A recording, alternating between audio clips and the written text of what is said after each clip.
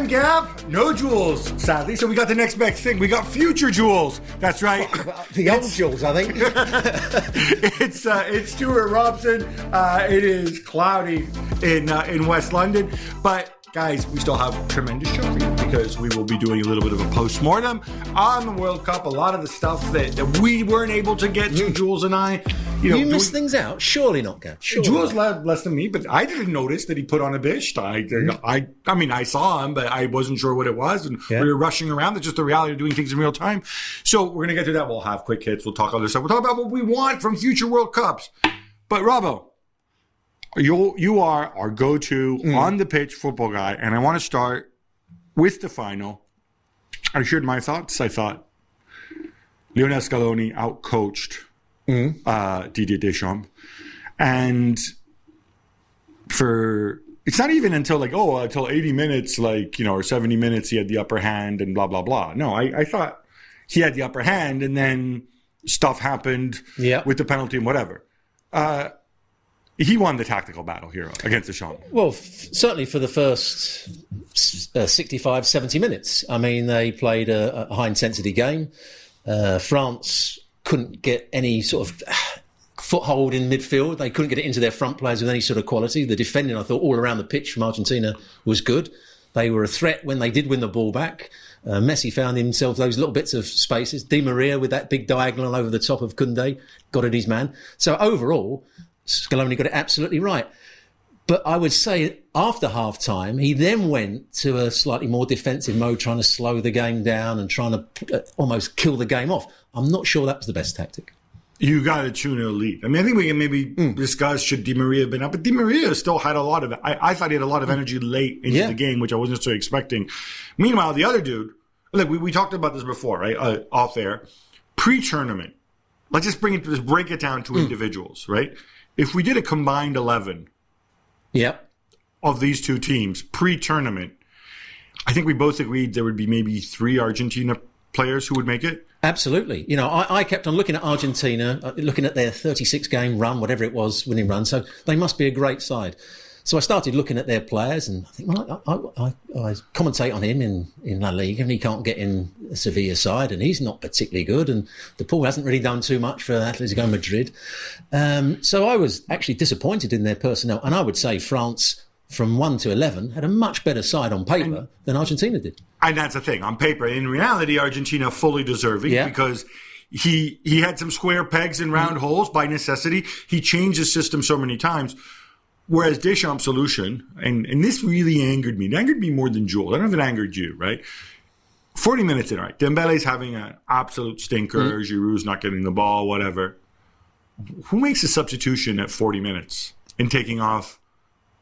We've seen Jose Mourinho do it, and then made headlines many years ago when he did it in the Premier League. But he usually only did it to one player, and it wasn't quite working. He needs to make a tactical change. I understand that. It's a World Cup final, and this is your greatest. You can't wait 5 minutes till halftime. Because if you wait 5 minutes, you can then get your tactics across to the players much better at half-time than you can by sending on 2 subs and taking 2 players off. Yes, Giroud wasn't posing a threat because he couldn't run in behind, so they weren't getting the ball high enough up the field to get crosses into the box, and Dembele was having a nightmare. But wait till half-time and then restructure it and then tell the players this is how we're going to play for the second half. So, I think he made a mistake doing that. Obviously, France get back into the game again. Do you think it was deserved, or do you think they were the benefit? Obviously, Mbappe ends up scoring a hat-trick, right? Yeah. He's the second person in history after? Geoff Hurst. Thank you, Sir Geoff Hurst. Sir Geoff Hurst. Certainly to me, Sir Geoff Hurst. Now, there's 2 ways to look about it, because we're talking about 2 penalties and a phenomenal Mbappe goal. Yeah. Both penalties maybe could have been avoided, but also both were forced. So the Otamendi one and the other one, the Nahuel Molina. If you're not in a... Sorry, no, it was Montiel. Yeah, Montiel, with the handball. If you don't take the shot in that position, if you don't force it, then those penalties don't happen. So it's not really fortunate that they got back into it, right? No, they had more pace in the side. When Thuram came on, then Mbappe went up front for a little while, and they brought the player on the right-hand side instead of Dembele. And all of those players played much better in the second half. But 70 minutes in, 65, 70 minutes in, I'm still watching the game and thinking, there's no way back for France here. You know, Argentina are in complete control. The game was just meandering. I thought it would be 2-0, maybe even 3-0, and that'd be the end of it. But I also thought it was a game, we're talking about tactics, it was a game of mentality. Players and the coach's mentality changed after 60, 65 minutes, every 5 minutes. When Mbappe scores the first goal, you can see the Argentinian players are thinking back to the game against the Netherlands when they were 2-0 up and conceded 2 late goals. So they didn't come out and play quite so much. Then when France got the equaliser, then they went and defended a little bit more. So there was a lot of changes in mentality. So 4 years ago, when Argentina got knocked out, I had to write that, you know, Lionel Messi, one of the greatest players in history, would likely not win a World Cup as a protagonist. Obviously, he proved me wrong because he won a World Cup as a protagonist. Yeah. A lot of people are interested in this greatest of all time debate, and he's won the big one and blah, blah, blah. And that puts him, you know, I mean, he's won it the way Maradona's won it, the way Pele's done it. He's obviously achieved other things as well. Very simple question. I don't like this debate, but I'm contractually obliged to ask you, does this mean that Messi is the greatest player of all time? No, not necessarily. I would still say that Pele was absolutely outstanding, and you know, when you see clips of him again and you see his record, Pele was right up there. Maradona is in a similar bracket, but I would say still had more influence on the Argentinian national side than Messi. Messi's the third maybe best player in the world that the world's ever seen. I'd still go with Maradona, Pele, and then Messi. There you have it. You know who to direct your bile to, just like you directed your bile at me when I said he didn't need to win a World Cup if you think he's the greatest ever. Different eras, different situations. It is apples and aardvarks, as I like to say. Pele was never allowed to play in Europe. Maradona played in a different era where he had to play on a team with 8 Italians, which I would view as an advantage. But in reality, he wouldn't be surrounded by the best players in the world the way Messi was at club level. It's different situations. Let's just be happy that one of the greatest ever, if possibly the greatest ever, got his just reward. All right, let's get a little bit more granular here. I hope we've addressed the people who feel the need to decide, the greatest of all time, blah, blah, blah. And then people are obsessed with ranking people. Actually, I want to say one more thing about this. I have no problem with putting Lionel Messi on that pedestal at the very top. But I also have no problem if you want to put Pelé or if you want to put Maradona on there. Because you know what? The whole thing about greatness is that in some ways it's not really definable. I mean, achievement is. So if you want to bring up Pele's 1,281 goals or whatever it was versus Messi's however many he will have scored by the end of his career, and Maradona scored a lot fewer goals, sure, go ahead. And it also depends who your idols were as a young player. As a young player, I looked at Franz Beckenbauer and Johan Cruyff. They were the players that I loved to watch. They, to me, were the greatest players of my time. Because when you were a kid, you only got to see Pele every 4 years on your television, right? Yeah. I mean, it's so many things are different. I think you can only speak in terms of, you don't really speak in terms of era. I don't feel this great need to rank. If we were all a lot older, we might bring up Alfredo Di Stéfano, right? As being greater than Pele, you know? Go even further back. What about Arthur Friedenreich, who scored more goals in Brazil than Pele did, right? In the, was it like the 1920s, I think? 1930s? Leonidas? Why not? But Meazza, what? I mean, you go through the list of goal scorers. There's some English guy, and I'm blanking on his name now, who this is like in the 1920s. I think he was actually born in South Africa, but like he scored like 30 times and was capped in like 5 games for England and scored 10 billion. I mean, where do we go with this? You know, at some point I think it should end, and we should just appreciate greatness. Great players, yeah. I want to get on to the penalty shootout. There's a guy named Geir Jordet who is, I think he's a psychologist who studied penalties. I'm going to guess he's Norwegian. He studied penalties. He writes these long threads about body language during penalties. It'd be most offensive if he's Danish, wouldn't he? Now you've called him Norwegian. Is he Danish? No, I'm not sure. I'm just saying. If you said most probably. You know where because his name is Geir, and I watched the classic Lilyhammer. The TV series, and the guy's name is Geir. Yeah. So I'm assuming wherever the hell this guy's from. I know he lived in Holland, but he went to go to a very detailed thread about the body language and the little things that Emi Martinez did during the shootout to somehow gain the upper hand over Hugo Lloris.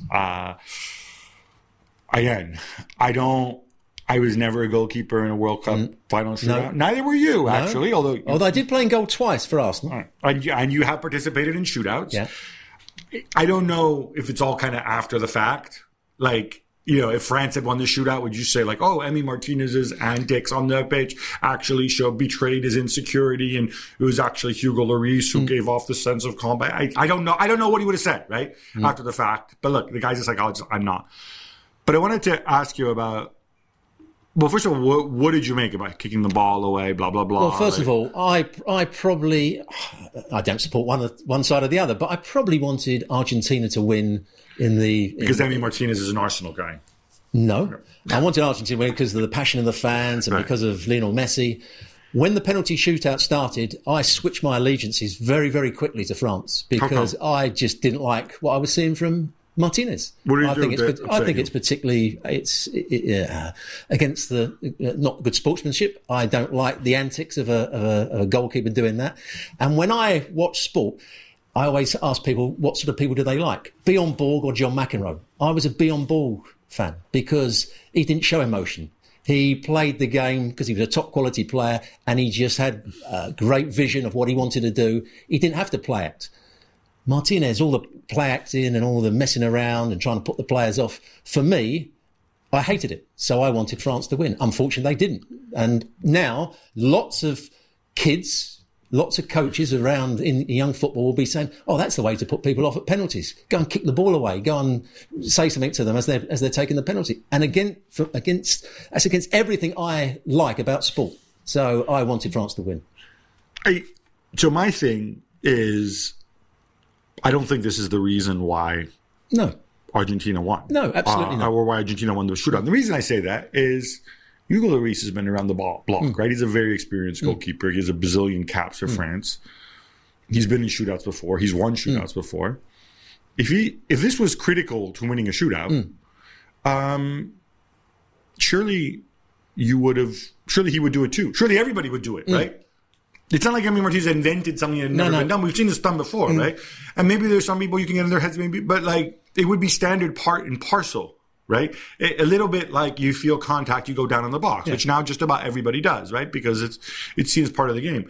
I don't think this had the impact that, and I'm sorry, Gear, maybe one day we'll have you on the show and we can debate it. For me, I can't rationalize why this would have had the impact. Right. So I can only speak from experience. I'm not about penalty shootouts, but about players in general. When people wanted to try and abuse me, and I'm talking about the likes of Vinnie Jones, that used to inspire me. I used to laugh at them and think, is that the best you can offer? Abuse. I wouldn't recommend laughing at Vinnie Jones. I did. Is that the best you can offer? The players that I didn't like playing against, or the players that I admired, were the ones that never showed real emotion. A Brian Robson, for instance, that kept on going up and down the field, and you think, he just keeps going. He's showing no emotion. He doesn't look as though he's getting tired. You kick him and he doesn't get up and want to fight you. He just goes again. Whereas, so they're the sort of players I admired. And I would admire Lloris's attitude towards the penalty shooter. He just wanted to concentrate and focus on what he was doing. Unfortunately, they took better penalties, Argentina. So the thing with Emi Martinez is, I think he kind of embraced, and look, I love players with personality who don't conform. I think though, for me personally, he took things too far afterwards. He seems to have fully embraced this WWE heel character. What he did with the goalkeeping award, which he was given. Yeah, you're given an award. He'll regret that. In 10, 15 years' time, he's going to regret that. He's going to look back at it and think, he held it in front of his private parts. This is the biggest moment in my life, and it's the biggest moment that I'll ever have. It's going to be replayed over and over again. And I did that. Why did I do that? He got caught up in the moment. Unless he's so confident. After he's won. Like, I don't understand. And, there have been reports that he said it because, he was angry with the France players. I'm like, dude, you've won. Yeah. You've won, and you make this gesture, and one day, like... Why was he angry with the French players? What were they doing? I don't know. But, like, your grandkids are going to be like, Abuelo, what are you doing with that? Like, it looks something like something. The little dance and the shrug. I mean, I was embarrassed when he did it. The dance I have less of a problem with. It was just more the goalkeeping award. Yeah. And then you kind of thought the heat of the moment. And then in Argentina, when they had those incredible and sadly, they had to be cut short because for safety reasons, but they had those celebrations afterwards. He's walking around with a doll with Mbappe's face on it. Again, I like the rivalry, the heel thing. Maradona used to try to wind up Pele before they became friends and whatever. But first of all, you do that as equals. Yeah. And dude, you're not Mbappe's equal. Sorry. But beyond that, why is this necessary? It's not. It's ridiculous. I don't think it'll do him any favours in the long run. He's just won the World Cup, so he can say, I can do what I like. I'm a great star now. He'll probably, in his own mind, think he's won the World Cup for Argentina. Argentina fans will love it. That save off of Colomwani. Although Jules pointed out that was as much Colomwani screwing it up, not realising enough time could have taken another shot. I mean, it wasn't a particularly good finish. It's a good save. And again, he'll say he won the World Cup for Argentina, which he played a part in. But I hope in years to come he will look back on that and say, I made some mistakes that day. We're driven by the search for better. But when it comes to hiring, the best way to search for a candidate isn't to search at all. Don't search. Match with Indeed. If you need to hire, you need Indeed. Indeed is your matching and hiring platform with over 350 million global monthly visitors, according to Indeed data, and a matching engine that helps you find quality candidates fast. Ditch the busy work. Use Indeed for scheduling, screening, and messaging so you can connect with candidates faster. Join more than 3.5 million businesses worldwide that use Indeed to hire great talent fast. And listeners of this show will get a $75 sponsored job credit to get your jobs more visibility at Indeed.com/Gab.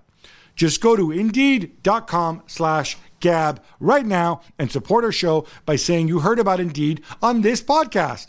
Indeed.com/Gab. Terms and conditions apply. Need to hire? You need Indeed. Two other things I want to touch upon, and we'll get to the Bisht. Newsret. I'm sure you were familiar with him. I'm sure you probably follow him on Instagram. And of course. You love his videos. A lot of people got bent out of shape by the fact that he was down there on the pitch celebrating with the players, lifting the World Cup, pretending to sprinkle salt on the World Cup. I don't want to over-moralize about this. I don't know if Argentina players invited him on there. Personally, I like to be a little bit traditional. You want to have your family there, that's fine. We've seen little kids. One of the most touching moments for me was, I think it was after the Morocco-Croatia game when like everybody had left and Yacine Bouno was on the pitch with his tiny little kid, kicking a ball around. This is basically after the stadium had emptied. I love that, right? Nusret is not in any way related to any of these Argentina players. It struck a wrong chord. It struck to me as like kind of this sort of ceaseless self-promotion of this guy. And look, you're a successful businessman. What you do works, but this is their moment. It's not. It's not yours. And I don't think some of the Argentinian players look particularly pleased with it either. You know, some of the antics and some were very polite. Some kind of blanked them. To be fair, what are you doing? You know, this is the players' big moment, and their families, as you were saying. You know, and again, there's a time for that. You have the players on the field at the right moment, at the beginning of the ceremony, and then when everybody else has left, then you can get your family on the pitch. Then you can get maybe friends, but really, it should just be the players and the family and the coaches. So his restaurant was basically like a block from where I stayed in Doha. And again, a lot of celebrities went there. Gianni Infantino, the FIFA president, was there at least twice, I think, during the competition. And he's often in videos with him. Were you sitting next to him at the time? I was not with him at that dinner on that particular occasion. But I don't think Infantino spends a lot of time on social media, but somebody's explained to him that this guy's famous and he obviously likes a steak and he likes posing a little bit with him. I wish he'd kind of expand his universe of influencers. You could, maybe next time rather than, Salt Bae, who's, let's face it, kind of very 2018. Yeah. Maybe, I don't know, maybe Kabi, maybe there's somebody else who's more famous on the influencer stage. I would hate to think that this guy used his relationship with Infantino, the fact it was some sort of VVIP box, to go down and self-promote. I would hope that the FIFA president, whoever does the protocol, says to him, listen, newsguy, you're a friend of FIFA, you're from the presidents, that's great. But you can't go on the pitch for this moment. I would really, again, I think internally they need to look at this and say, who do we want actually involved in this iconic moment? You know how hard it is to get into any sort of ground and get onto any pitch, as part of the journalism. So he must have had all the credentials to get himself right onto the pitch.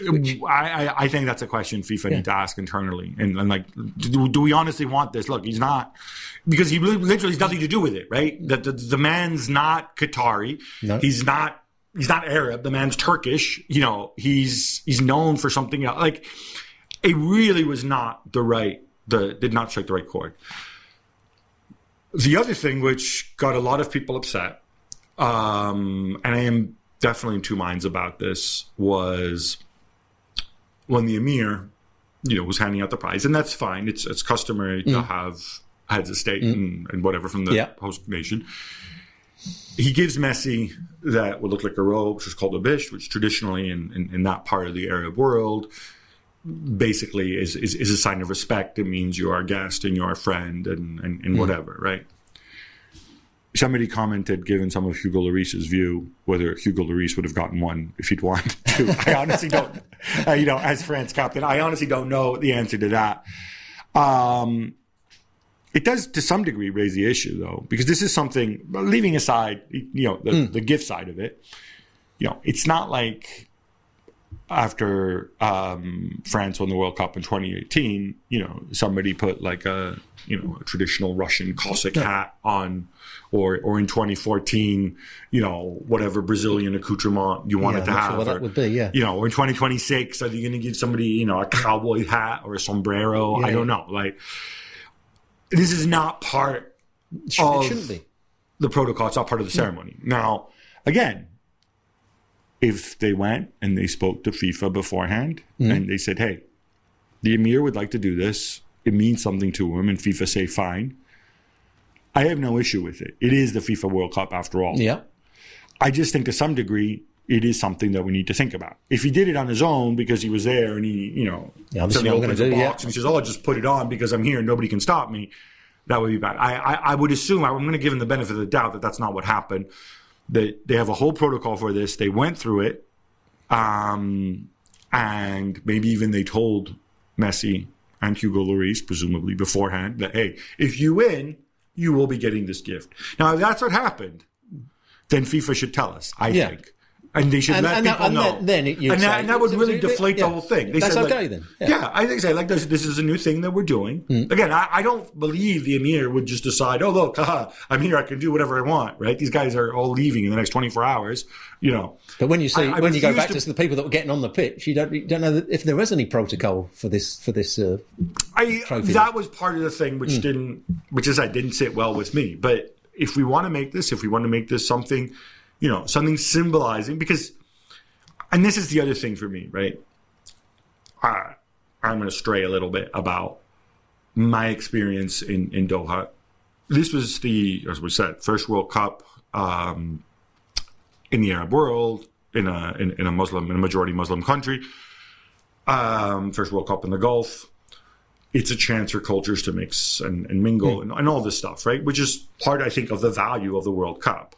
And there was a lot of mingling going on, wasn't there, in Doha? There wasn't because there wasn't too much drink, there wasn't so much fighting going on between fans, and we didn't have all those problems. No. So that was a much better World Cup in terms of From that perspective, 100%. Equally, I don't know how much contact there was. The people who were there, I don't know how much of Arab culture and Arab world they got to see. Because ultimately, you're staying in fancy hotels for the most part, or containers, neither of which are particularly part of Arab culture. There just aren't many Qataris. We've spoken about this before, right? 3 million people, 300,000 Qataris. I went out of my way to try to meet Qataris who were not working for the Supreme Committee. And I ended up meeting 8 of them throughout my 30 days there. And actually, having significant conversations with them. And I guarantee you that is far more than the vast majority of people who went to a World Cup. What they got to experience was, and it's fine, and to some degree World Cups are held in FIFA land or whatever, but they had to experience shopping malls, most of them reflect Western architecture or ultra-modern architecture that could be anywhere.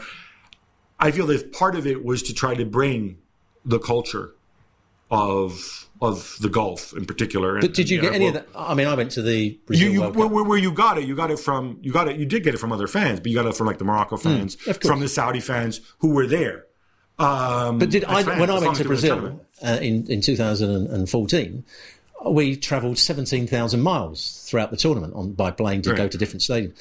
I couldn't tell you anything about Brazil in all the time I was there because our security said you couldn't go out the hotel to go for a meal by yourself. We all had to go out as a group, and we went to the nearest place.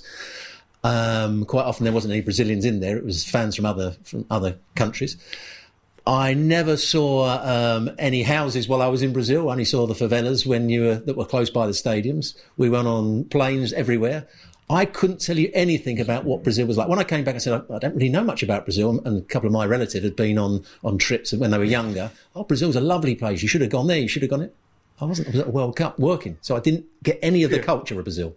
Again, I had a different experience, probably because I'm not a celebrity ex-footballer like you were. And I think our company, in particular in Brazil, wanted to make sure, security was their prime concern. And maybe you were, insulated more than anybody else. I know for me as a journalist, having spent 5 weeks in Brazil in that World Cup, I think I got to experience much more interaction with Brazil and Brazilian culture. Yeah. Certainly in South Africa in 2010, Germany 26, even Russia in 2018. And I think that's true of the fans as well. Yeah. And that's why I think to some degree, there was a moment in time when there was the possibility, because look, right, brief potted history of this, right? We know how the World Cup got to Qatar in 2010.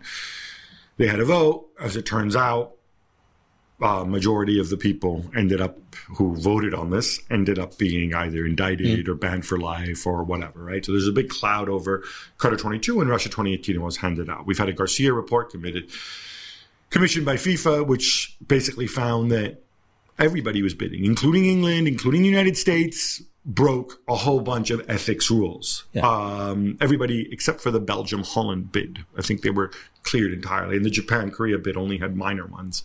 But they got kicked out very early on. The report's online, yeah. And so when kind of the new regime took over in 2016, when Gianni Infantino took over, Russia 2018 was 2 years away. You couldn't move it. There was a moment in time when they looked at Qatar and they said, how are they going to do this when the whole country is essentially one city? And there was a moment when it looked as if, and I think this would have been a fantastic thing for the region, and it would have changed people's perception and flavors of the World Cup.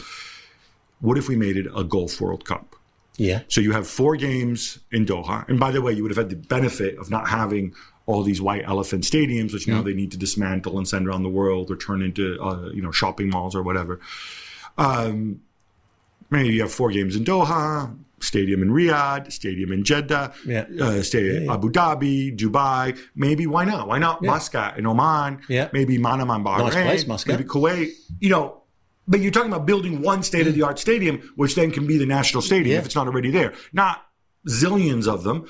And you get to experience variety. Because newsflash, for people who have never been there, we may think of the Gulf as one homogenous region. It's not. They're not all the same. Saudi Arabia, while we think of sheikhs and rich people, and there obviously are a bunch of rich people due to oil, it's not a country where everybody's wealthy like Qatar is, for example, right? You would have experienced Saudi, for example, has an ethnic variety as well. I met Saudis who are of Nigerian descent and look West African. I met Saudis who are of Chinese descent or look Chinese, right? And they're Muslim and they're Saudi and they've been there for many years. A lot of people don't know this about the variety that exists there. Well, I went on a holiday to Muscat and I also went to Casablanca. You couldn't get 2 more different places. Precisely. In both. And the reality is, again, never say never because it is Saudi and there's a lot of money runs things, but these countries are never going to get a World Cup again. But, there's not going to be a World Cup in Oman. It just won't happen, okay? Like, or Kuwait or Bahrain, right? So I think that would have been much more beneficial. Now, I think the Qataris were open to it, as long as they were like the main country, rightly so. It didn't happen because for political reasons, there was a blockade involving Saudis and UAE, and then ultimately that was lifted, and now they were all friends again. There was a ton of Saudis in Doha, and they're all getting along, which is great. Yeah.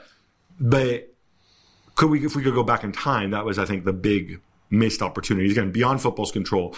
I think that would have really, the World Cup isn't going to be just about football. If it is going to be about legacy, and if it is going to be about bringing people together and having different people from parts of the world experience different kinds of culture, I think that would have been a more meaningful way. Fully understand. Fully agree. To understand that culture. Yeah. Because again, Saudi is a very different place from Doha. It's a missed opportunity. But in the end, I think we football wise. You were pleased to be there though. You enjoyed it. I love football. I love the World Cup. So yes, no World Cup is perfect. There's parts that you don't like. There's parts that you do like. In terms of the football on the pitch, I thought this was a pretty special World Cup. Yeah. Selling a little or a lot? Shopify helps you do your thing. However, you cha-ching. Shopify is the global commerce platform that helps you sell at every stage of your business. From the launch your online shop stage to the first real life store stage, all the way to the did we just hit $1 million stage? Shopify is there to help you grow. Shopify is your no excuses business partner. Sell without needing to code or design. Just bring your best ideas and Shopify will help you open up shop. What I love about Shopify is how no matter how big you want to grow, Shopify gives you everything you need to take control and take your business to the next level.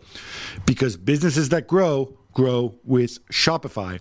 Sign up for a $1 per month trial period at shopify.com/GabJules, all lowercase. Go to shopify.com/GABJULS now to grow your business, no matter what stage you're in. Shopify.com/GabJules. Like we said, this World Cup was held essentially in one city in place of, 3 million people. The next World Cup in 2026, much larger, encompassing 3 countries, total population off the top of my head, close to 500 million, not far off that. 48 teams, USA, Canada, Mexico. It's going to be very different. Yeah. And it's going to be bigger. It's going to have 48 teams. Are you one of those people? Dilution of quality. I am. Yeah, I didn't say it quite like that, but yeah, I think the format in this World Cup has been excellent. With the groups of 4. If you have too many teams, you're going to dilute the quality. There's no question about that. You will get some sides that you haven't seen before, which would be good, but I think the World Cup should be about quality, not about quantity. And 48 teams is too many. This was a great World Cup in terms of the format of it, the way the teams, all the groups had something on them, the quarterfinals, the last 16. I thought the games were all good, great format. It should have stuck to that. This is the way to go. I disagree. I think the quality ship sailed a long time ago in terms of if you want to see the finest quality football, you go look to the best club sides where, they don't have to fit square pegs in round holes. They can train together. That's where the best coaches are. They play together all the time. Things are more refined. My concern with 48 teams would have been blowouts. Would have been, I don't want to go and see, like we've seen in the Women's World Cup, was it when the U.S. played whoever they played and they were winning 9-0, 11-0. I don't think you would see that because... Well, again, that comes down to quality, doesn't it? Because we're saying the lesser teams that are coming in could get blown away. But if you were adding Colombia or Nigeria or Norway or Italy or Hungary to this World Cup, I don't think all of a sudden we would be getting teams winning 10-0. So I think, the proportion of teams, 1 in 4, 1 in 4.5 out of the FIFA members, is roughly in line with what it's been historically. And also, I think the World Cup it's a celebration of football. Yes. It's a celebration of football to try to get as people involved to try to bring them together to make them feel a part of this. And if you can increase the number of people who can feel a part of this, and again, you're doing it proportionally, I think that's a positive thing. I don't look at this for, let me see the finest practitioners of football. No, because it's Argentina and France in the final, deserved final, 2 of the 3 favorites in the tournament. And frankly, I asked you before, where would Argentina and France finish in the Premier League? We're not sure that they would qualify for the Champions League. Or even, you said even you might name it, they might not make top 6. Yeah. They're Aston Villas. Yeah, because when you actually look, when I started looking at the early on in the World Cup, I'm looking at all the teams. He doesn't get in their club side. He doesn't get in that club side. And we were talking about some of the best teams. It's something that's different. It's a knockout competition. Crazy things happen. You coach differently. You take different. You have different appetite for risk. You get screwy results. Germany going out 2 World Cups in a row.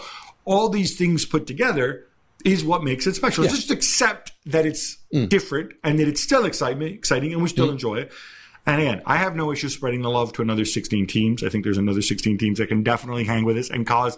You just want Italy to get in, don't you? That's what I got to figure out a way to get how can Italy get into the tournament? My one concern, and people have been losing their rag about this and shouting, FIFA, they're ruining it. Initially, the proposal was, let's have 16 teams of 3. I want to reassure people. I think it's highly unlikely that that's going to happen. I think we will have 12 teams of 4. I think you're going to see the best sort of second place or possibly, depending on how they do it, third place finishers go through. It will mean more games. Fortunately, you've got 3 humongous countries with plenty of stadiums where they're having them. It's going to mean a slightly longer tournament. They have to figure out, they want to fit it into 35 games. This tournament, I think, was 30 days or 31 days, 30 days, I think. Yeah. So they need to find, but that was also necessary because it was in the middle of the season, right? Past World Cups, I think, have been 32 days. I don't see a big, I think 35 days is fine. It doesn't, that doesn't hurt my summer. No. So I think this is... Your wife would be pleased that you're going out for 35 days, won't she? Maybe she'll come and visit if it's in a nice place. So yeah, I have no issue with this, right? I mean, does the dilution in quality offend you so much? No, not at all. Were you offended when the Euros moved to 16 teams? Did it offend you and upset you? No, not the actual tournament itself. I think what I was looking at was the qualifiers and thinking some of the qualifying games. Now teams that aren't playing particularly well can get into the tournament. Yeah, and I think that's something you're going to have to look at, whether it's some Nations League type format and so on. But, in the end, the qualifiers are less important than the competition. Of course they are, yeah. So, I think there are ways around that. And personally, I see this as a positive step.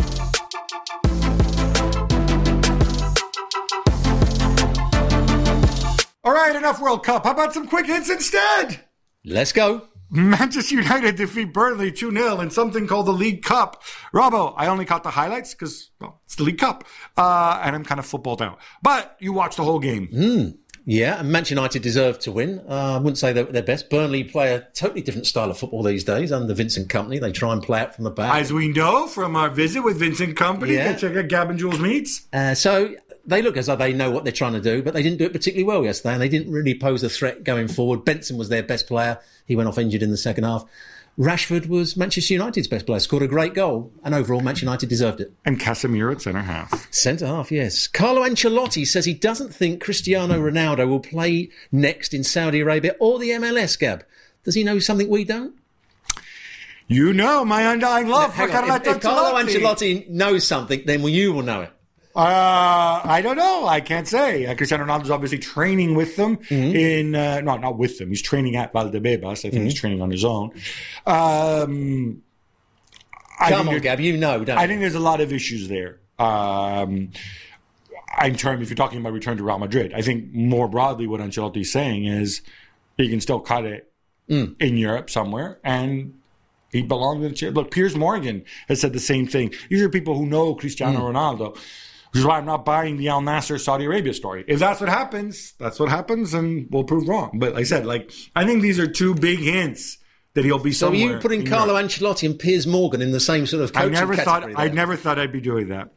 Pep Guardiola says his career as Manchester City boss won't be complete until he wins the Champions League. Does that make sense to you, Robbo? Absolutely. You know, I mean, he's been brilliant for Manchester City, but in his own mind, he wants them to be kings of Europe. We've never actually heard him say this, have we? No, this is the first time he's actually... This is a big step, if you're saying this, right? Because you might be there in perpetuity. He's still been a magnificent man. He's still been... No, of course. But I suppose in his mind, he thinks, I want to go and win. It's a statement. Yeah, it's a big statement. That's what Man City probably brought me in to do, improve the quality of football and win the Champions League at some point.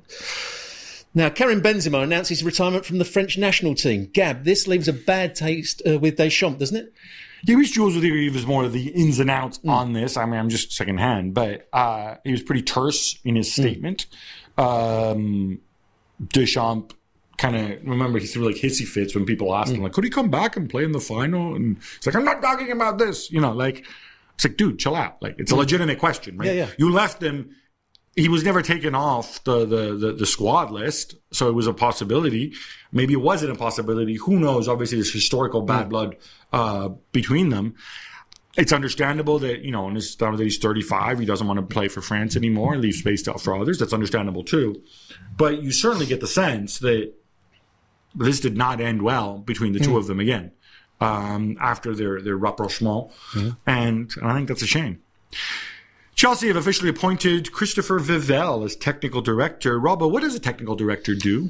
In my view, a technical director should be somebody that coaches the coaches at the club, rather than not the first team coach, but everybody below the first team coaches. He coaches them what the philosophy is that they want from the club. He doesn't coach Graham Potter. He doesn't. He can't coach the main manager or the main coach. That's a separate entity. But he does everything below the first team. So he takes control of what's going on in the under-23s. He takes control of the coaching that goes on in the youth teams. He can go as far as the academy. But that's his role, to develop a style of football and develop the coaches to coach that style of football. I think he's basically a sporting director recruitment guy. Yeah, that's my view. But what do I know? Now, Lionel Messi will reportedly extend his stay at PSG for another season. Is that the right decision for him?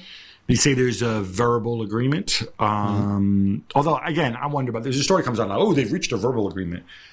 Really? Like, Messi's had time to go and talk to Paris Saint-Germain when presumably he's been partying and enjoying the World Cup, post-Argentina. I don't necessarily buy that.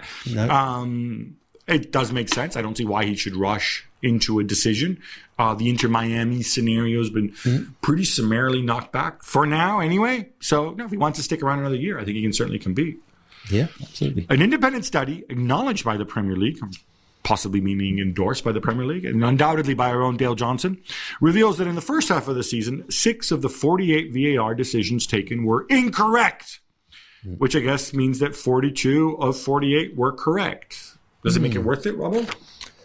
Are you talking about things that were overturned by the VAR, or the decision was made by the VAR in relation to what the referee did? Basically, every time a referee is called to an on-field review, then effectively, I think the bigger question is how many were changed. And they were then, so the referee was proved wrong and they were changed to a better. Well, also, I think this includes other ones that the VAR completely missed. So I would say it's quite a good ratio, but not good enough. You want it to be almost as perfect as possible, wouldn't you? If it's better, I just want it to be better than 50-50. Yeah. I mean, then that is better. 42 out of 48 correct, that's better. Now, Shakhtar Donetsk have taken FIFA to court and their case is being heard today by the Court of Arbitration for Sport. What's all this about, Gav?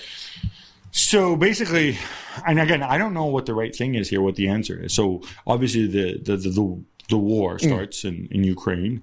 Russia essentially get kicked out. And there's war. So the league is suspended momentarily. Shakhtar Donetsk, as you know, they train in Poland and they've somehow kept going. But the players...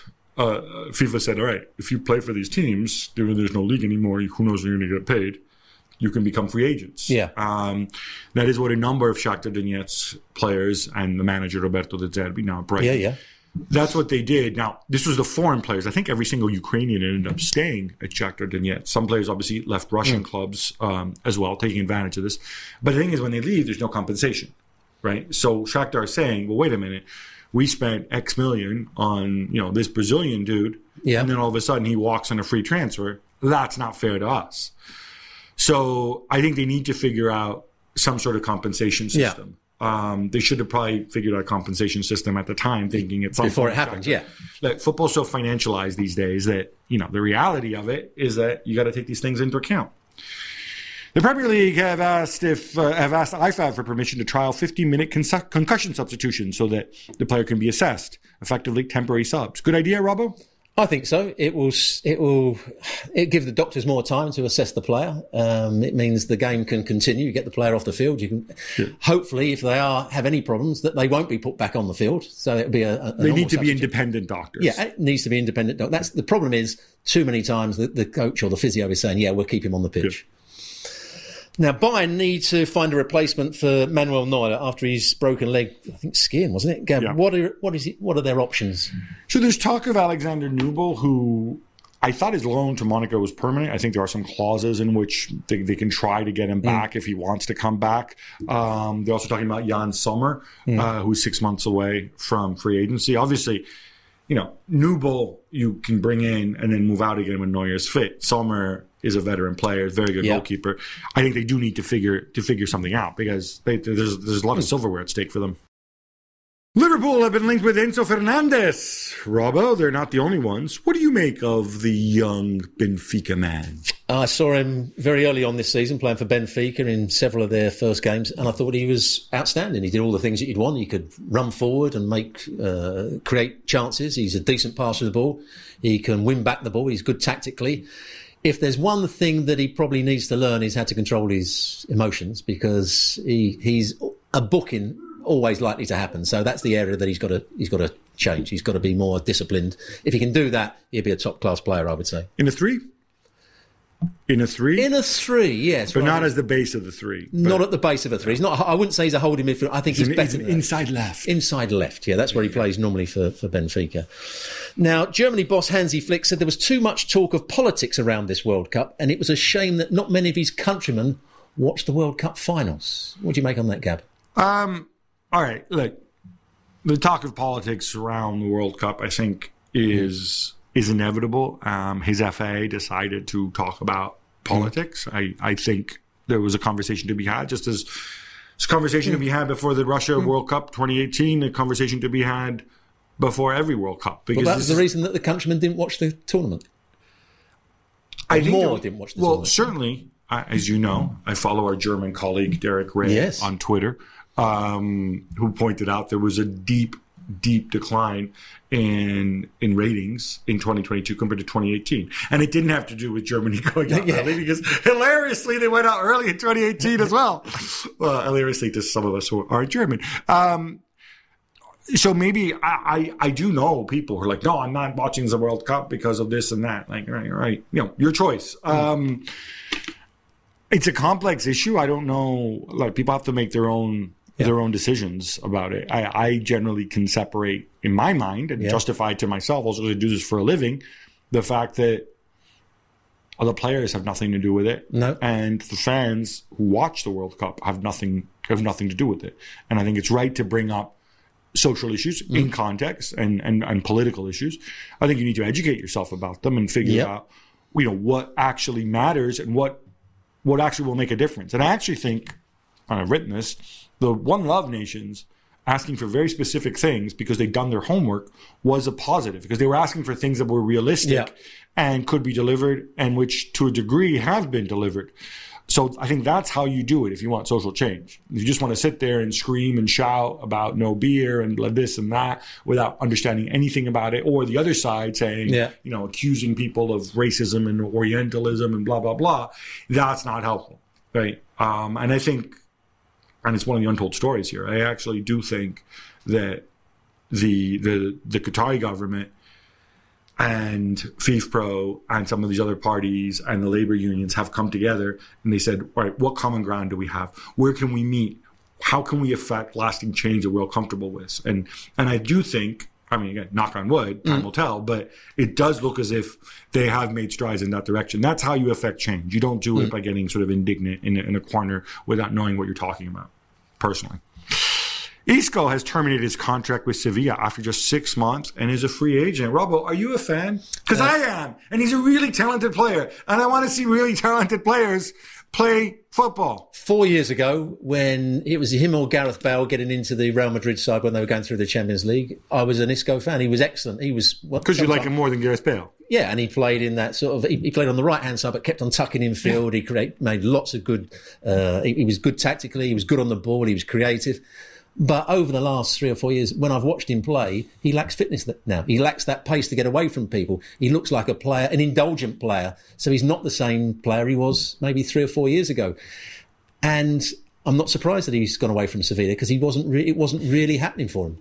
So, but if he's fit, you'd want him on your team, right? But he's got to get fit. It's not always easy to get a player fit. If he's lost the enthusiasm, he's lost that hunger, it's sometimes hard to get a player fit. You can't just be talented. Now, Mexico keeper Memo Ochoa is a free agent and is reportedly on his way from America to Salernitana. Gabby, your thoughts on that? Salernitana.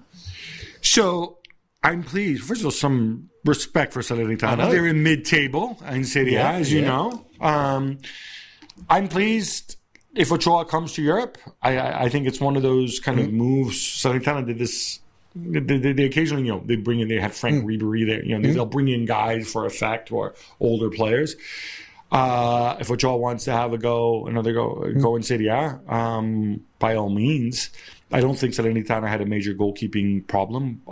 Lucas Sepe, I think, had done a decent job. And again, I was in Doha. If Lucas Sepe got injured in the last week, and I don't know, Salernitana fans, please don't have to go at me. But yeah, I hope he comes over to play and we get to see him. I like it when people challenge themselves and challenge yourself in a new league. He's done the business with Mexico. I think this was his 5th World Cup, 4th World Cup, something like that. So well done to him. Juventus are in a tough spot financially and are reportedly willing to let Adrian Rabiot go for $15 million in January. Now, obviously, he has an expiring contract as well, but he's 27. He's been a lot better this year. A lot better than we thought he was going to be. And he's both for Juve and for France. I thought he was excellent for France in the World Cup. I thought he had that drive again. For Juventus, likewise, he's a good athlete. He's a good footballer. I think the question mark has always been his character. He's been a bit of a sulker and not quite happy with certain things that are going on. Yeah, that's... But in terms of his football, I think he's a top class player, and I think at the moment he's playing at the peak of his. Would you sign him at your club? I would have to look into his character, but in terms of his quality and what he can bring to your team as a midfield player, I would absolutely sign him. Yes, no question about it. Now, Gab, we saw some pretty shocking scenes from Australia in the derby between Melbourne Victory and Melbourne City, with fans storming onto the pitch and attacking players and officials. How has this been dealt with? So my understanding is there's a criminal investigation as well, because there are people who are physically assaulted on the pitch. There's also sporting investigation. 2 guys have already received lifetime bans. There's potentially another 15 who'll get lifetime bans. It was shocking because we've seen scenes like this, and it was kind of underreported because I think it was the Saturday before the World Cup final or something like that. So kind of outside of Australia, didn't really make a splash. But we've seen scenes like this before in Europe and in South America, but a long time ago. There was a sense that it's the A-League, and in Australia they're organised and they're immune to this. But it wasn't so long ago that the fans in England were just running on the pitch, only last season for the Nottingham Forest playoff game. And physically attacking people? Physically attacking players, and players physically attacking the fans. Playoffs, that's something to do with the championship, right? So you don't know about that. So I wouldn't know about that. There was concerns that people were coming on the pitch again. If you see the video of this, it is pretty shocking. I think it's shocking how quickly security responds. I think because they don't, not because they're bad, you just don't expect it on this scale. And it got badly out of hand. I think it's a major stain. I think they're going to take a really hard line on this. They have to. And I hope that, the league and the federation in Australia get the response, the support that they need legally as well. Ivan Toney has been charged with an additional 30 counts of betting violations to go with his previous 232 breaches. I suppose the previous ones weren't enough. They obviously didn't have enough evidence on those other ones. I mean, how many breaches can you have? I mean, it's ridiculous. See, I don't know if this amounts to every single bet that he that he plays, because otherwise, if these are all sort of separate incidents, then you get the sense that when he's not playing football, all he's doing is betting on football. I hope they get clarity here, Robbo, in a way that people can understand what happened, and I hope. Are they saying that they're bets on his games or games of football in general? They can't be bets on his games, because if it was, I think you'd ban fruit. So, I think the bets. The assumption is the reason you're not allowed to bet on football is that if you're a professional footballer or a coach, you're privy to information, right? So I'm guessing it's stuff like that. I assume all this will come out, and he gets a fair trial. But equally, I think people have to understand that you can't do this, and there's a reason you can't do this. And I find it's a shame, because I liked him. I liked his stance. He's a very good player. But not just a good player, but like when he's spoken in the past, I thought he was thoughtful. I thought he was charismatic. And of course, he's a very good player. So it's definitely an issue for his club. Zambia forward Barbara Banda will be allowed to compete at the Women's World Cup after being barred from the African Cup of Nations. Gav, what's this story about? So I find this story really interesting. And Jules is obviously follows women's football more closely than I do. Barbara Banda competed for Zambia at the Olympics. And then when the Africa Cup of Nations rolled around, you take this test, which is essentially it's like a gender. Yeah. It's like a gender test where if under the rules in football, and there's different rules in different sports, they felt that her male testosterone level was too high.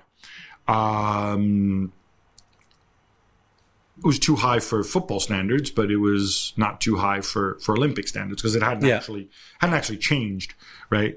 FIFA looking at it, they're reviewing and they're revising their standards. This is one of the benchmarks for that is used for intersex and transgender athletes, and it looks like she will be allowed to compete. I think that's a positive thing. I think we need to have very clear rules that people understand. I think it's difficult for people to understand, wait, why can she play football in the Olympics, but she can't play football in the Africa Cup of Nations? I think you want clear guidelines. You want everybody should be fair guidelines. And that is such a can of worms of what is fair, relative to the sex you might have been assigned at birth or whatever else, that this is so far above my pay grade. There's a lot of debates going on. But at a minimum, you can't have this, to me, you shouldn't have this inconsistency where, football at the Olympics, which by the way is Olympic football, but it's still governed by FIFA, is treated one way. Then the Africa Cup of Nations, a different way. And then now the World Cup,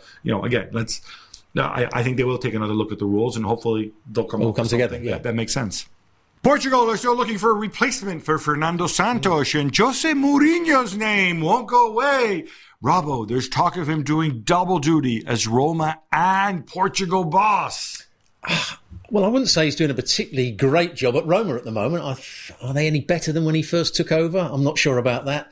Could he do the job with Portugal? I'm not sure he can do that at the moment. I've lost complete faith in Mourinho as a coach and a manager and somebody that can get the best out of players. So I certainly wouldn't want him as coach of Portugal. Look, if he's committed to Portugal, if he wants to go, and what you do is you go to Roma and you say, rip up your contract, and you go coach Portugal. If I'm Portugal, like I said this with Jules many times, there's so many talented Portuguese coaches out there do that. But for somebody to needing to do double duty is just silly. And I don't think Roma would allow him to do it. Simple as. Roma's just going to say, you know what?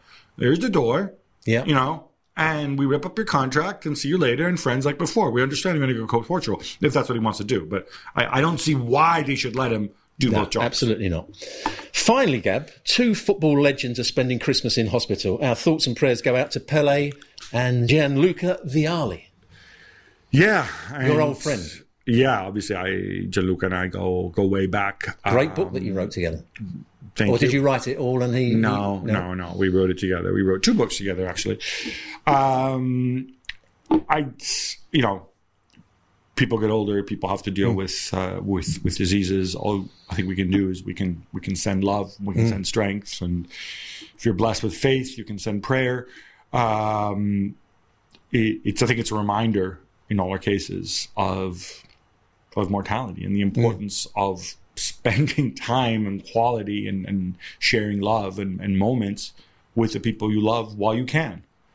Because have you been in constant contact with Yarli? I've been in contact with them, and yeah, you hope on that best. And on that note, if we can try to turn this into a positive, like I said, try to value the people around you while they're around you, while you can.